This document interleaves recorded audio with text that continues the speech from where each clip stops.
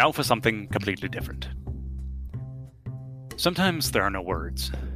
Sometimes we need love, care, support, and affection. We don't have to explain anything. For young people with mental health issues like anxiety, depression, OCD, autism, therapy is often not enough. Paws for Patrick is an organization dedicated to connecting the love of animals to the people who need it the most. We facilitate that connection by assigning the seekers who contact us a wish granter who listens to their story and their needs and helps them acquire an animal or training or documentation so they can have their emotional support animal or ESA in their apartment, dorm, condo, etc. We even have trained therapy dogs and handlers who bring dogs to people who can't have their own. Patrick rarely had the words to express his feelings and his needs, but when he had the love of his dog Cece, he had the strength to persevere. We want to provide every young person who could benefit that kind of love and support. Please check out our website at pawsforpatrick.org. Find us on Facebook and Instagram. If you have a need, reach out. If you want to help become a volunteer, fill out the form on our website. If you can donate, great, but please at least spread the word so we can replace the suffering and silence that many people do with the smiles and security that only the love of an animal can bring.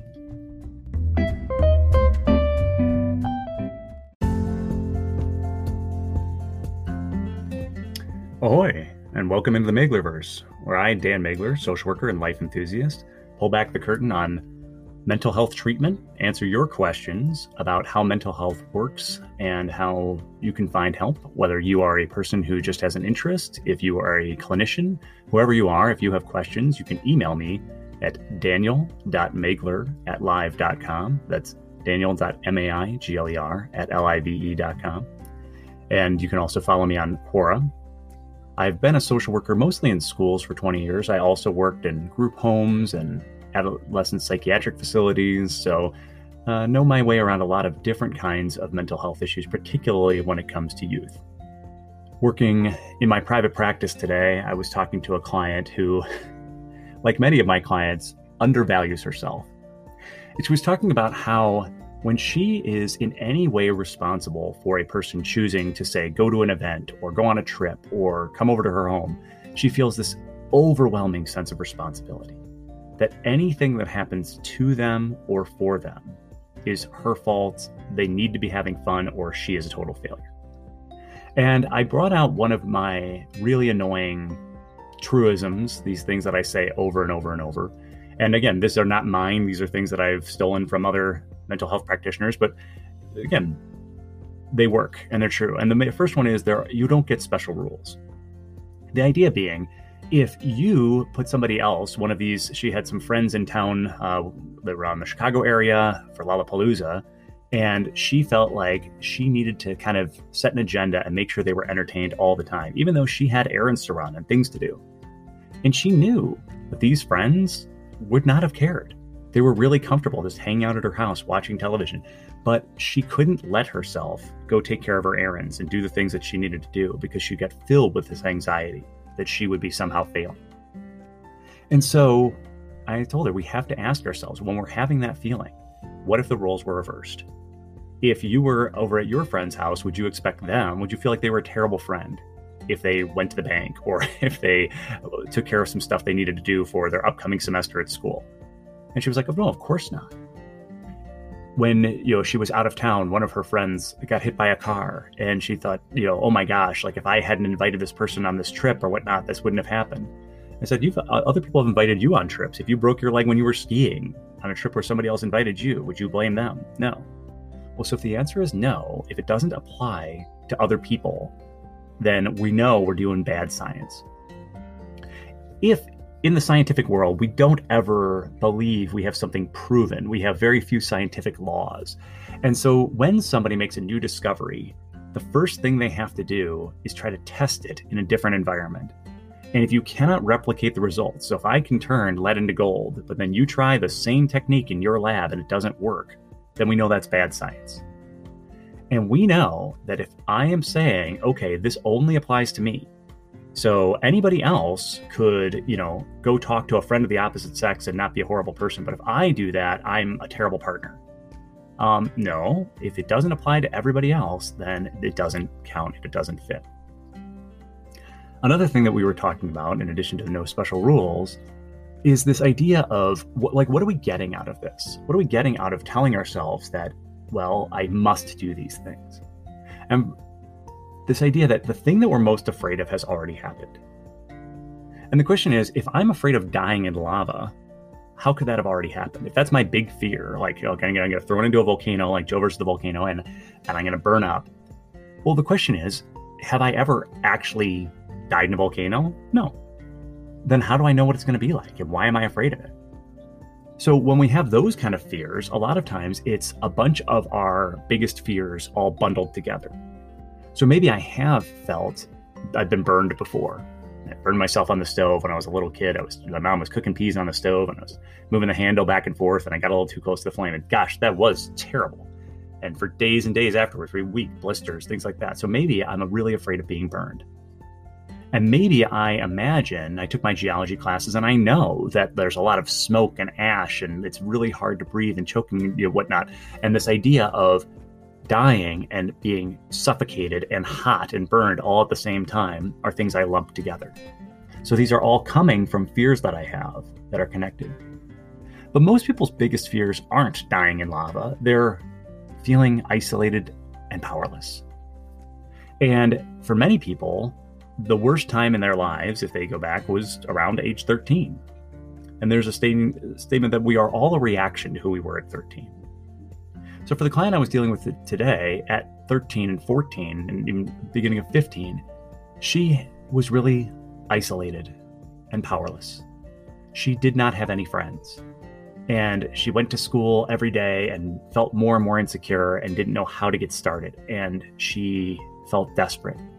And there's such a big difference between 0 friends and 1 friend, because when we have 1, we can easily build. And now she's got piles of friends. And the rest of high school went really pretty well for her. But she still goes back to that fear and that feeling. So how does that relate to this need to be a perfect friend?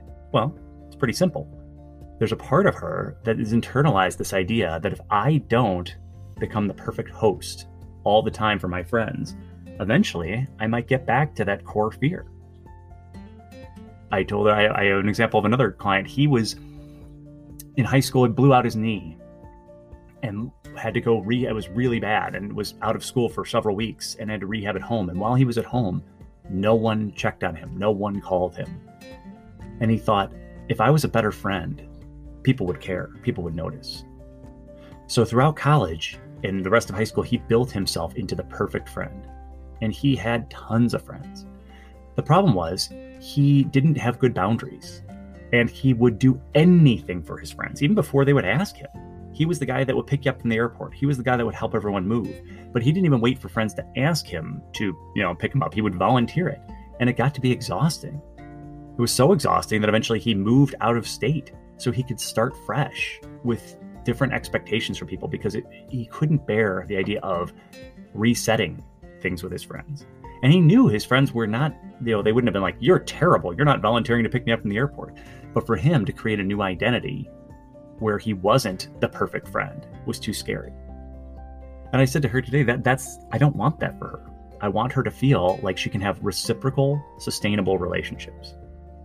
And that is actually, it's ironically, when we are reciprocal in our relationships, when we have a friendship where we just give and give and give and give and give, and we never ask for anything back, we sometimes imagine it's like we're putting money into a piggy bank, and we're hoping that when we really need that person, that we're going to be able to open up the piggy bank and there's going to be all this love and support and care there because we've invested so much.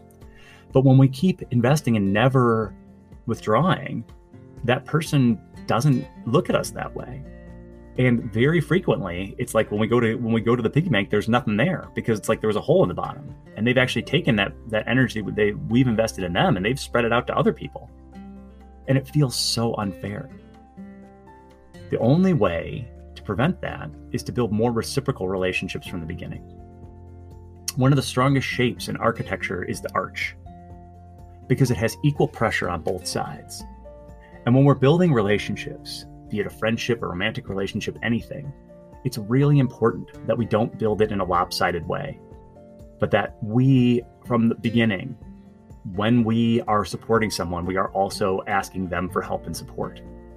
Otherwise, the relationship will collapse of its own weight. And again, it's not to say we can't have some people in our lives like that, but if we want this to be our core relationship, then we have to make sure that we're building it in a sustainable way where I'm giving and I'm getting, and I'm giving and I'm getting, back and forth. So another topic that we were talking about is this idea of her as she goes off to college thinking, gosh, what if I end up being this lonely person again? What if I don't make any friends? Even though, again, she's had so many experiences where she's gone off and made friends and done great.